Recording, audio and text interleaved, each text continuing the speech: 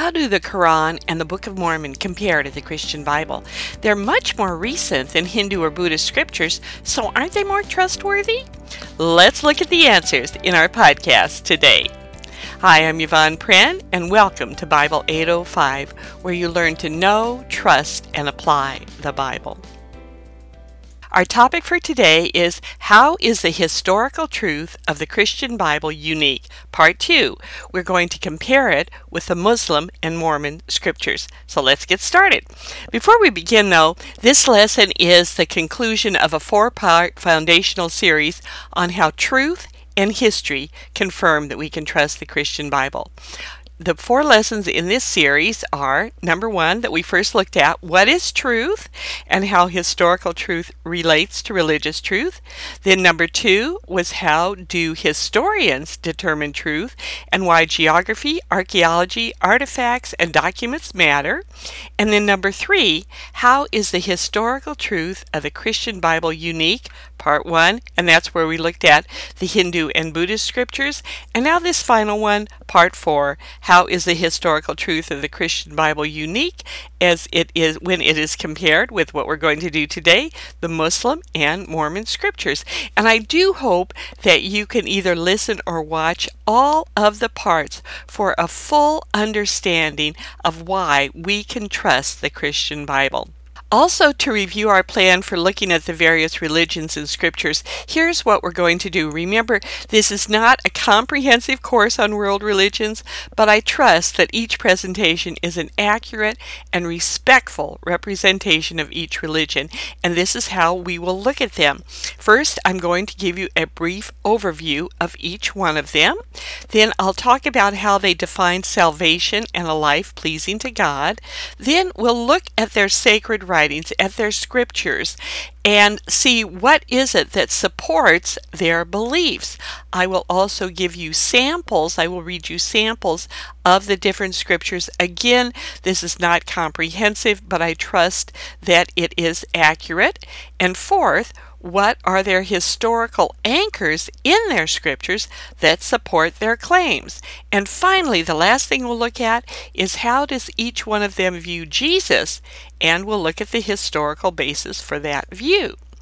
Now, first of all, we're going to start with the history of Islam and the Quran. Islam was founded much later than Christianity. I don't know about you, but when I started studying this, I didn't really realize that. For some reason, I thought all of these religions kind of took place at the same time, but it wasn't.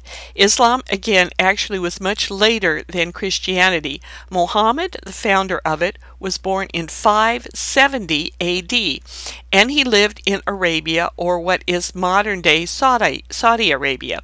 And at that time, and it still is in many ways, it's a real crossroads of commerce and religious systems. Many of the people around him were polytheistic in their beliefs, but there were also a lot of influences from the monotheism of the Jews and Christians. When Muhammad was about 40, Muslims believe that the Quran was verbally revealed to him from God through the angel Gabriel over a period of approximately 23 years. And Muslims believe this began in December 609 AD. Now, Muhammad's calling was to turn people from their idolatrous ways, they worship many gods, many spirits, etc., to the one God, Allah. Muslims consider the Quran, and this is extremely important, remember this, to be the only revealed book that has been protected by God from distortion or corruption. We're going to test that view later.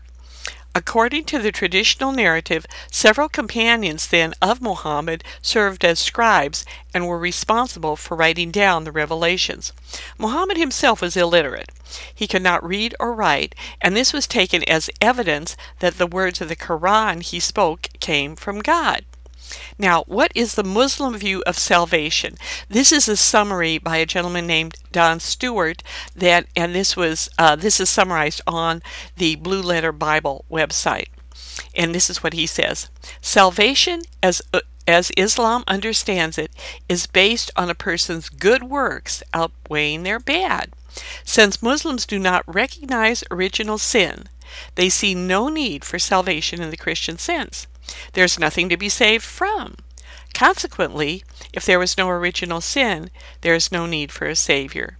Salvation in Islam is based upon the deeds of a person. The Quran says, "They whose balances shall be heavy shall be blessed, but they whose balances shall be light, they shall lose their soul, abiding in hell forever."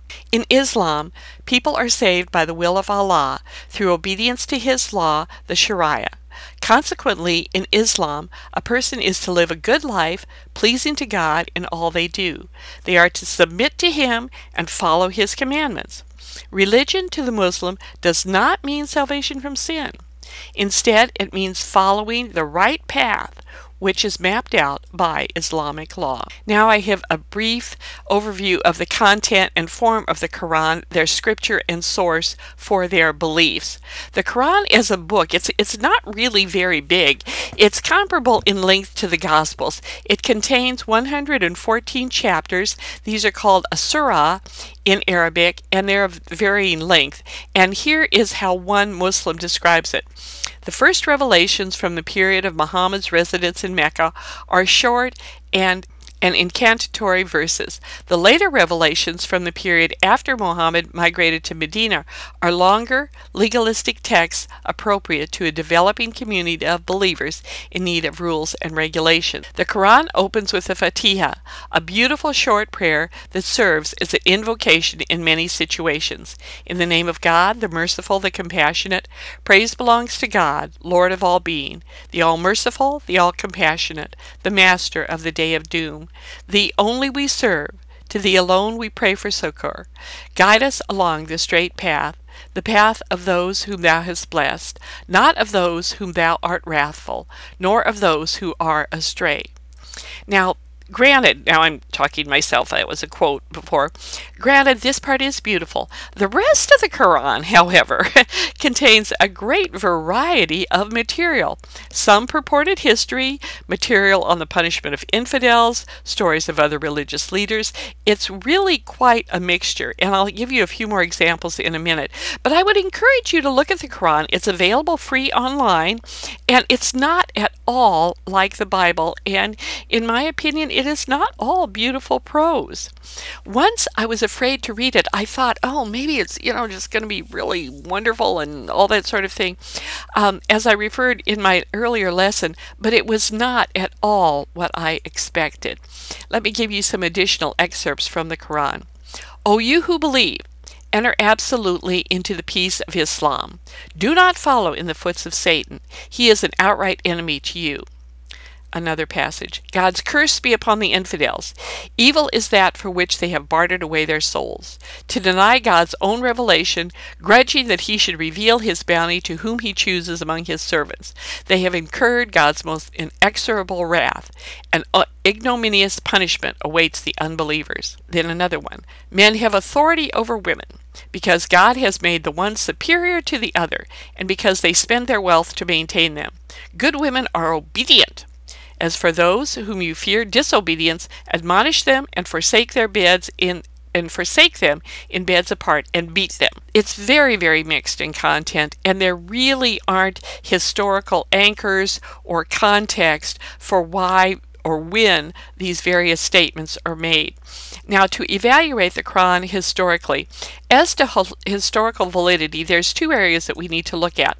One, as far as just textual transmission goes, it's relatively good compared to many others. The Quran means, again, to recite, and Muhammad was illiterate, so he recited the words, and his companions, who served as scribes, either memorized or wrote down the revelations. Shortly after Muhammad's death, various groups wrote various compilations of what they had written down. Now, these different versions motivated a Caliph Uthman to gather and destroy some of the different versions, and his version is the primary one for the Quran today. There's kind of tenuous historical anchors there. We don't really know exactly why he did what he did, but that's what happened. Two, as far as historical truth in general, it really isn't very good. A number of other religions, Hindu and Buddhism, for example, make absolutely no pretense of being historically accurate. So we can't critique them for that. They say, we don't know if Buddha was a god. We don't know if, exactly who Krishna was. We don't really know this. We don't really know that. We accept it as legend. But the Quran doesn't say that. It is critical that we understand this because according to Islam, the Quran is not only credible, it is God's only uncorrupted revelation. However, reality is that the Quran is full of historical errors. The Kaaba, which remains, it's this big black building. You see it in lots of pictures when you look up things on Islam. It remains the most significant mosque in Islam. And it's said, though, to have been constructed by Abraham and Ishmael. And there's absolutely no historical proof whatsoever in any secular sources that confirm that they did that. And there are numerous other narratives that cannot be verified outside of the Quran that are recounted in it, such as Abraham having an encounter with Nimrod. We don't have any other resources that talk about that. They believe very strongly that Ishmael was the one sacrificed, not Isaac, and there are many other aspects of Abraham's life that disagree with the Bible. Most important, though, are some of the things they say about Jesus. We'll talk about him in a minute, but first I want to talk about Abraham a little bit more. Now, there are many inaccuracies in the Quran's view of Abraham's life, including that Ishmael, not Isaac, was the one offered as a sacrifice. Now, keep in mind, the Quran was written almost 2,000 years after the Torah, the Pentateuch, the first 5 books of Moses, were written. And the accounts of Abraham were taken as historical by the Jews and Christians for almost 2,000 years before Muhammad came along and said, well, that's not right. And we have no basis historically in any sources whatsoever that confirm him changing what had been written and accepted for almost 2,000 years. In the Quran, it puts it this way. Then when the son Ishmael reached the age of serious work with him, he said, "Oh, my son, I see in a vision actually Abraham says to him, "O my son, I see in vision that I offer thee in sacrifice. Now see, what is thy view?" The son said, "O my father, do as thou art commanded. Thou wilt find me, if Allah so wills, one practicing patience and constancy." So when they had both submitted their wills to Allah, he laid him prostrate on his forehead for sacrifice. Now, that's not the only incorrect view in the Quran. Now, Islam, they believe in Jesus, but they see him as one in the list of many prophets. At the same time, they also deny that Jesus is God and part of the Trinity. In fact, to believe in the Trinity, that God would be 3 in 1, is the unpardonable sin in Islam. It is called the sin of shirk. In Surah 171, it says, "O followers of the book, do not exceed the limits in your religion, and do not speak lies against Allah, but speak the truth. The Messiah, Isa, son of Maryam," in other words, Jesus, "is only an apostle of Allah, and his word, which he communicated to Maryam, and a spirit from him. Believe, therefore, in Allah and his apostles, and say not 3. Desist. It is better for you. Allah is only one God, and far be it from his glory that he should have a son." The belief in the Trinity, of course, is foundational to the belief of the Christian religion and taught throughout the entire Christian Bible. I have some really good lessons on the Trinity, and I will be getting that up on the Bible 805 podcast and website. Now, as I said, Muslims believe and they list Jesus as a prophet, but they deny the reality of his crucifixion. In Surah 157, it is very explicit and emphatic, where it says, "They killed him not, nor crucified him, but so it was made to appear to them, for of a surety they killed him not." Now, in reality, the fatal suffering of Jesus Christ, as recounted in the New Testament, is one of the most well documented facts of ancient history. Even in today's modern age of scientific enlightenment, there is a virtual consensus among New Testament scholars, both conservative and liberal, that Jesus died on a Roman cross. That's from an article on the equip.org website. Now, you can disagree to exactly what happened, or as some said, that it was because of sorcery or whatever, but the fact that Jesus was crucified is a historical reality. So, in summary, on the Islamic scriptures, the Quran, and the historical anchors for them, part of it's relatively good in that it was written fairly close to the events in the life of Muhammad that it describes, though not all agree on the final version of it. However, the Quran contains much in direct contradiction of Jewish history, biblical history, and secular world history regarding Abraham and Jesus, and in many other areas. And the Quran's statements are not verified outside of the Quran. Therefore, the Quran cannot be God's only uncorrupted revelation if these discrepancies are valid, and you don't have to be a believer in any religion to verify that what the Quran teaches on some topics is not factually accurate. But it's really interesting. We're going to leave that for now. The Quran is not the only scripture that claims to be totally correct, that is easily proved to contain false teaching, and that other scripture is the Book of Mormon.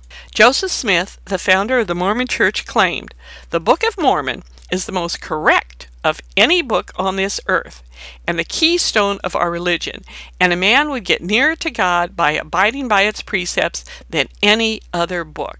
It's interesting that both religions claim that, and spoiler alert here, really both of them without any historical backing to support that. But we'll get to that more in a minute. We've already shown that the Quran is not infallibly correct in its historical errors, and we'll look at the historical verification for the Book of Mormon and the other Mormon scriptures after a brief review of the religion overall. Now let's look at an overview of the Mormon Church. It was founded by Joseph Smith. It began with visions purportedly from an angel Moroni in 1820, who gave him a set of golden plates to translate into what became the Book of Mormon. Along with the King James Bible and other documents which I'll identify shortly, this is what became their scriptures.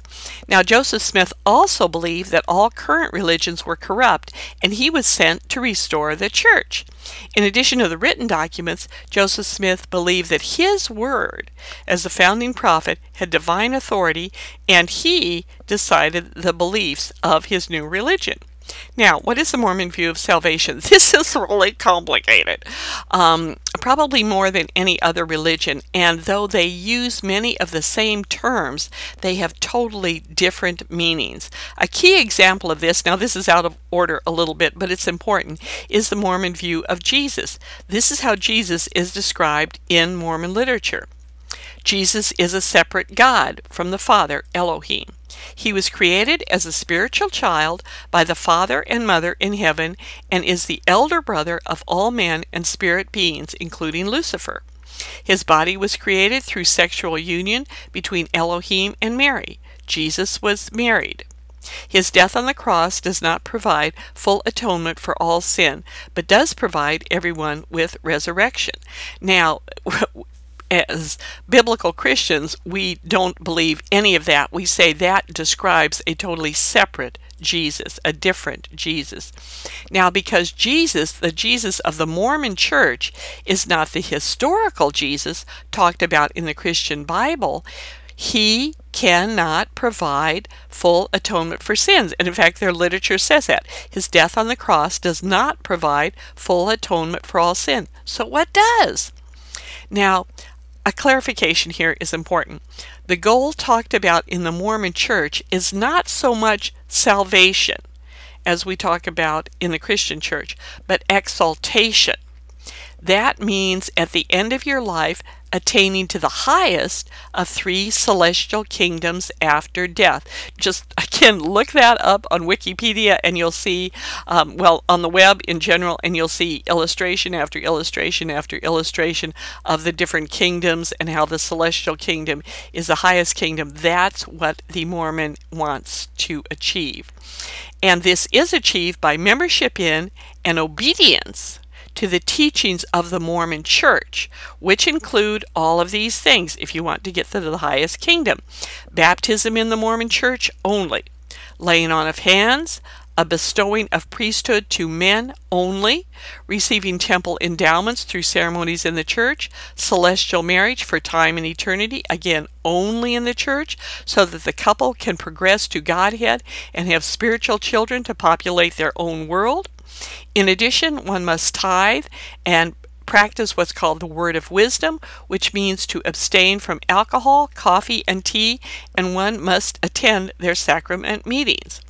One must also practice obedience to the Mormon Church, obedience as defined by Bruce McConkie, who was a member of the Quorum of the 12 Apostles. He puts obedience in this way. He says, obedience to the Church, its teachings, and the prophet is essential for the Mormon to gain exaltation in the celestial kingdom. Obedience is the first law of heaven, the cornerstone upon which all righteousness and progression rest. Remember that perdition or hell is reserved for apostates, those who leave the Mormon Church and resign their membership in it. There is no salvation apart from total obedience of all the laws and ordinances of the church. In summary, salvation in the Mormon Church as defined by the Mormon Church itself is a very complex set of rules and requirements, and it's very, very different than the Christian definition of salvation being by faith alone, in Christ alone, by grace alone. The 4 Mormon scriptures that support their beliefs, and I'm going to define these and then I'll comment on them in the following things I'll talk about. First of all, they have something called Doctrine and Covenants. This is a collection of revelations and inspired declarations composed of 138 revelations from God. It's a large collection of doctrinal pronouncements by their early leaders. Then there's a Pearl of Great Price. This is composed of 2 lost books of the Bible. They believe lost books of the Bible, the Book of Moses and the Book of Abraham, a translation of the Gospel of Matthew, a Joseph Smith history, and the Mormon 13 Articles of Faith. And I'm going to talk about the Book of Abraham a little bit more in a minute. The King James Bible, but they have this disclaimer with it. Joseph Smith said that it was only useful insofar as it was correctly translated. He believed that the Catholic Church had corrupted it and changed so many passages that it couldn't really be trusted anymore. And then the Book of Mormon. This is what he calls another testament of Jesus Christ, which is an English translation, theoretically, from the Golden Plates that was first published. The Book of Mormon was first published in 1830. It reflects Mormon beliefs about Jesus, and contains a record of God's work and Christ's appearance among the natives of North America. I'll talk about that more in a minute, but just going through the different ones. First of all, on the King James Bible, to me, this is really a Joseph Smith versus reality. He says that he believed in the Bible and the Mormons can use the Bible insofar as it is correctly translated. He believed, as I said earlier, that the Catholic Church had corrupted it and changed so many passages that it couldn't be trusted.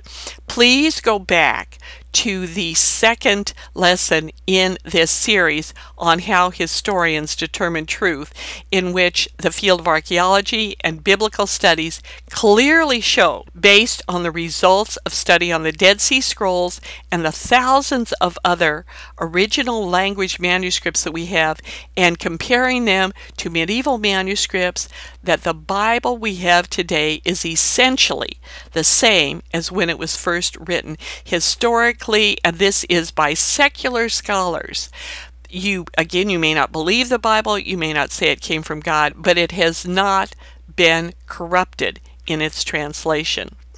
And if the Bible in its entirety is correct, it directly contradicts much, much, much of Mormon teaching.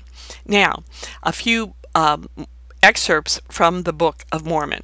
And now I, Mormon, being about to deliver up the record which I have been making into the hands of my son Moroni, behold, I have witnessed almost all the destruction of my people, the Nephites. And it came to pass also that the armies of the Lamanites in all the land of Zarahemla, along with all the people who belonged to King Benjamin, so that King Benjamin had continual peace all the remainder of his days. And it came to pass that he had 3 sons, and he called their names Mosiah, Haloram, and Helaman. In summary, the book, those are just 2 passages. It's a lot of similar discussion of these histories. In summary, the Book of Mormon is the history of an ancient people who Joseph Smith said lived in the Americas from about 2200 BC to AD 421. And he includes a visit of Jesus Christ to them after his resurrection. The Mormon Church teaches that Joseph Smith translated the golden plates given to him by an angel from ancient Egyptian. Why they were written in that, he doesn't really say, but this history, he translated it into the Book of Mormon. But as to exactly how he did it, there are a lot of different accounts. Now, let's evaluate the Book of Mormon historically. The Book of Mormon sounds like the King James Bible when you read it, and he did take story bits and pieces of Old Testament history that he just copied and put into it. However, not one thing that is unique to the Book of Mormon, including where it took place or the people in it, has been historically, archaeologically, or in any way verified by objective sources. You'll find some Mormon websites that say, well, we think this was here, and we really believe by reading the Book of Mormon that it was there, but absolutely nothing even approximately close to what he talked about in any resources. It is by all credible scholars deemed fanciful, made-up legend. It cannot be verified in any other way.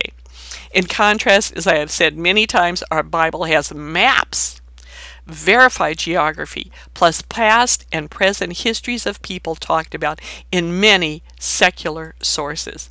The Book of Mormon is not the most correct book on earth by any historical verifiable data. But wait, you might say, what if you found an ancient manuscript that did verify the teaching of the Mormon Church, that actually talked about, as they believe, the pre-existence of souls and the planet Kolob, that theoretically souls on earth came from? And that is what the Mormon Church thought they had in a piece of ancient papyri that Joseph Smith purchased from a traveling mummy exhibit.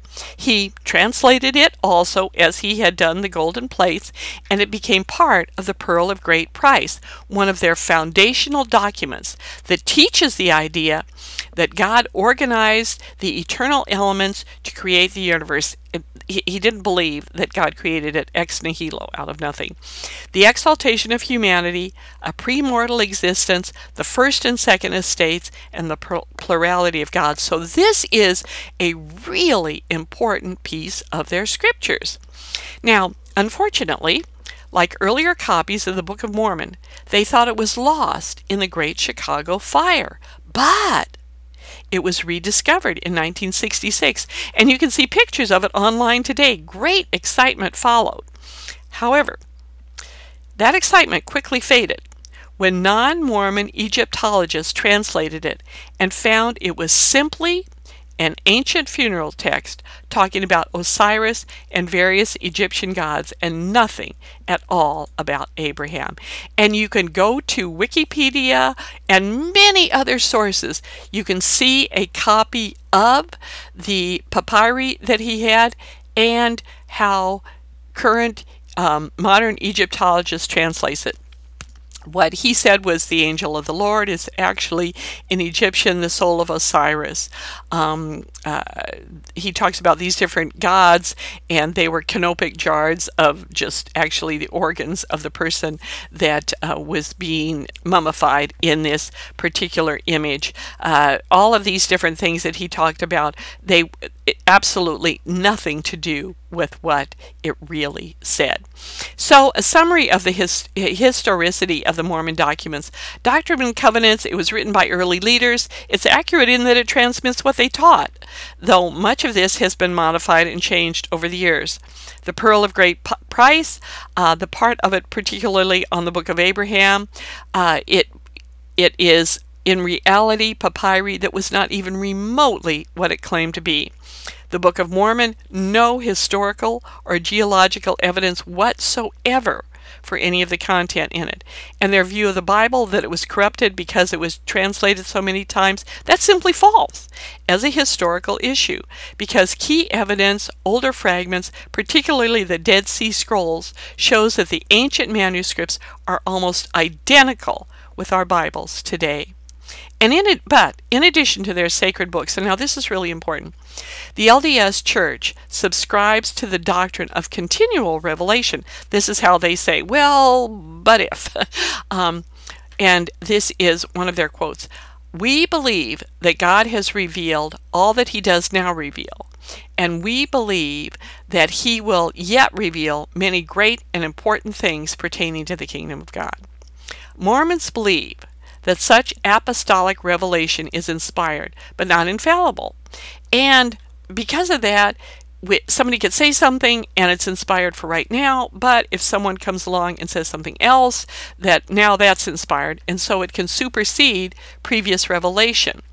The only one authorized to bring forth such new doctrine is the president of the church. When he does that, he will declare it as a revelation from God. It will be accepted by the church's first presidency and the quorum of the 12 apostles, and then sustained by the body of the church. This has been used to explain many changes in doctrine over the years, including their teachings on polygamy, which were once required, now it's not, their previous racist views, which they have changed, and many other things. Again, there is no historical verification of this process, and actually none is claimed. They are honest on that. If you follow the requirement of obedience in the Mormon Church, you simply must accept this. Now, we're at the point of where I'm going to summarize the scripture overview, comparing the Christian Bible with other scriptures. This has been incredibly brief. Please check out the different things I've talked about online and read the downloads of the various religious books. There's no need to fear it. I shared earlier that I was a faith coward. I thought, well, what if they have all this stuff that's like the Bible? They don't. And an objective reading of them, a view of them, a checking out of things will show you that what I've talked about is correct. Hinduism, Buddhism, Mormonism, and the Islamic scriptures are all appealing in their own way. It's understandable why people would follow them. And again, I am not being mean, or I hope I'm not denigrating any of it, but in reality, they're filled with tradition, myth, speculation, and sadly, in the case of the Book of Abraham, outright falseness. Many base their authority based on the words primarily of their leaders, as recorded through tradition and legend. Few, if any, historical anchors, as far as locations, dates, words, are given as a foundation for their beliefs. And even more, much of the content of many of them is in total contradiction to facts. Islam and Mormonism claim to be totally without error, but claims to factual history in their scriptures are not verified outside their respective faiths. And this is in some of the most basic things, not esoteric historical stuff, that Jesus didn't die. No, he did. And all kinds of historical resources say that. And the Book of Abraham, they said it says this one thing, and Egyptologists just translated the words right there and said, no, it doesn't. So this isn't, again, esoteric or hidden or highly advanced. It's just reality. Hinduism and Buddhism, on the other hand, make no claims to be historical and evidential and state that their followers can believe whatever they want to believe.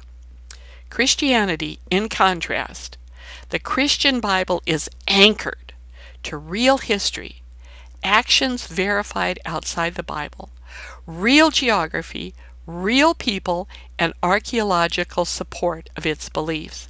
These anchors are in more than one or two areas. The Christian Bible is permeated with historical anchors. Again, see the second lesson in this series for reviews of it, and in other lessons that I'm going to be doing later on the specific books of the Bible, I will give you specific archaeological, geographic, historical anchors that go with each of the books. This historical foundation of truth is what the Bible builds on until it comes to Jesus. And then his life and development of the Christian church continues on a historical, verifiable basis. But there's one more thing. In Christianity, not only do we have historically verifiable words about our Savior, but the Word became flesh and made his dwelling among us. Christianity claims that the eternal God became flesh and blood in a real place, in a real time, and that the information written about him was true. No other religion has the historical anchors of Christianity. Those historical anchors do not of themselves compel belief, but they should provide a foundation for serious consideration.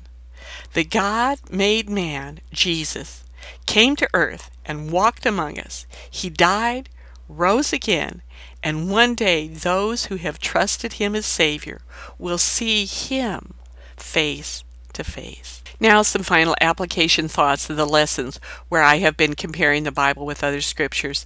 Toleration is of course expected, but toleration does not mean saying all religious scriptures have the same validity if the claims of that religion are not backed up by objective historical evidence. Beware, even when you read these things, because there's lots of positive things in all of the different ones of false religions in life and culture. In other words, there are many of the teachings, current teachings on Zen, mindfulness, meditation, sort of this vague spirituality without content. This is what others have called functional Buddhism. All of these things may have some useful ideas, but vague spirituality doesn't answer ultimate questions and reality, and should be approached with care, I think. You can, though, trust your Bible. Its historical anchors, historical verification, that is solid. Study it, read it, get to know it, and trust it so that you can obey the command to always be prepared to give an answer to everyone who asks you, to give the reason for the hope that you have, but do this with gentleness and respect. That's all for now. If this podcast has been useful to you, please support it through your donations and prayers. For how to do that, plus notes from this lesson, related resources, and helpful links, go to www.bible805.com. In closing, I'm Yvonne Print, your fellow pilgrim, writer, and teacher for Jesus, and I'd like to end with this benediction. May you know the invitation of God to move from confusion to clarity, from wandering to rest, from loneliness to knowing you are loved, from turmoil to peace, from wherever you are on your spiritual journey to a growing knowledge of God's Word and in your personal relationship with the Father, Son, and Holy Spirit. Amen.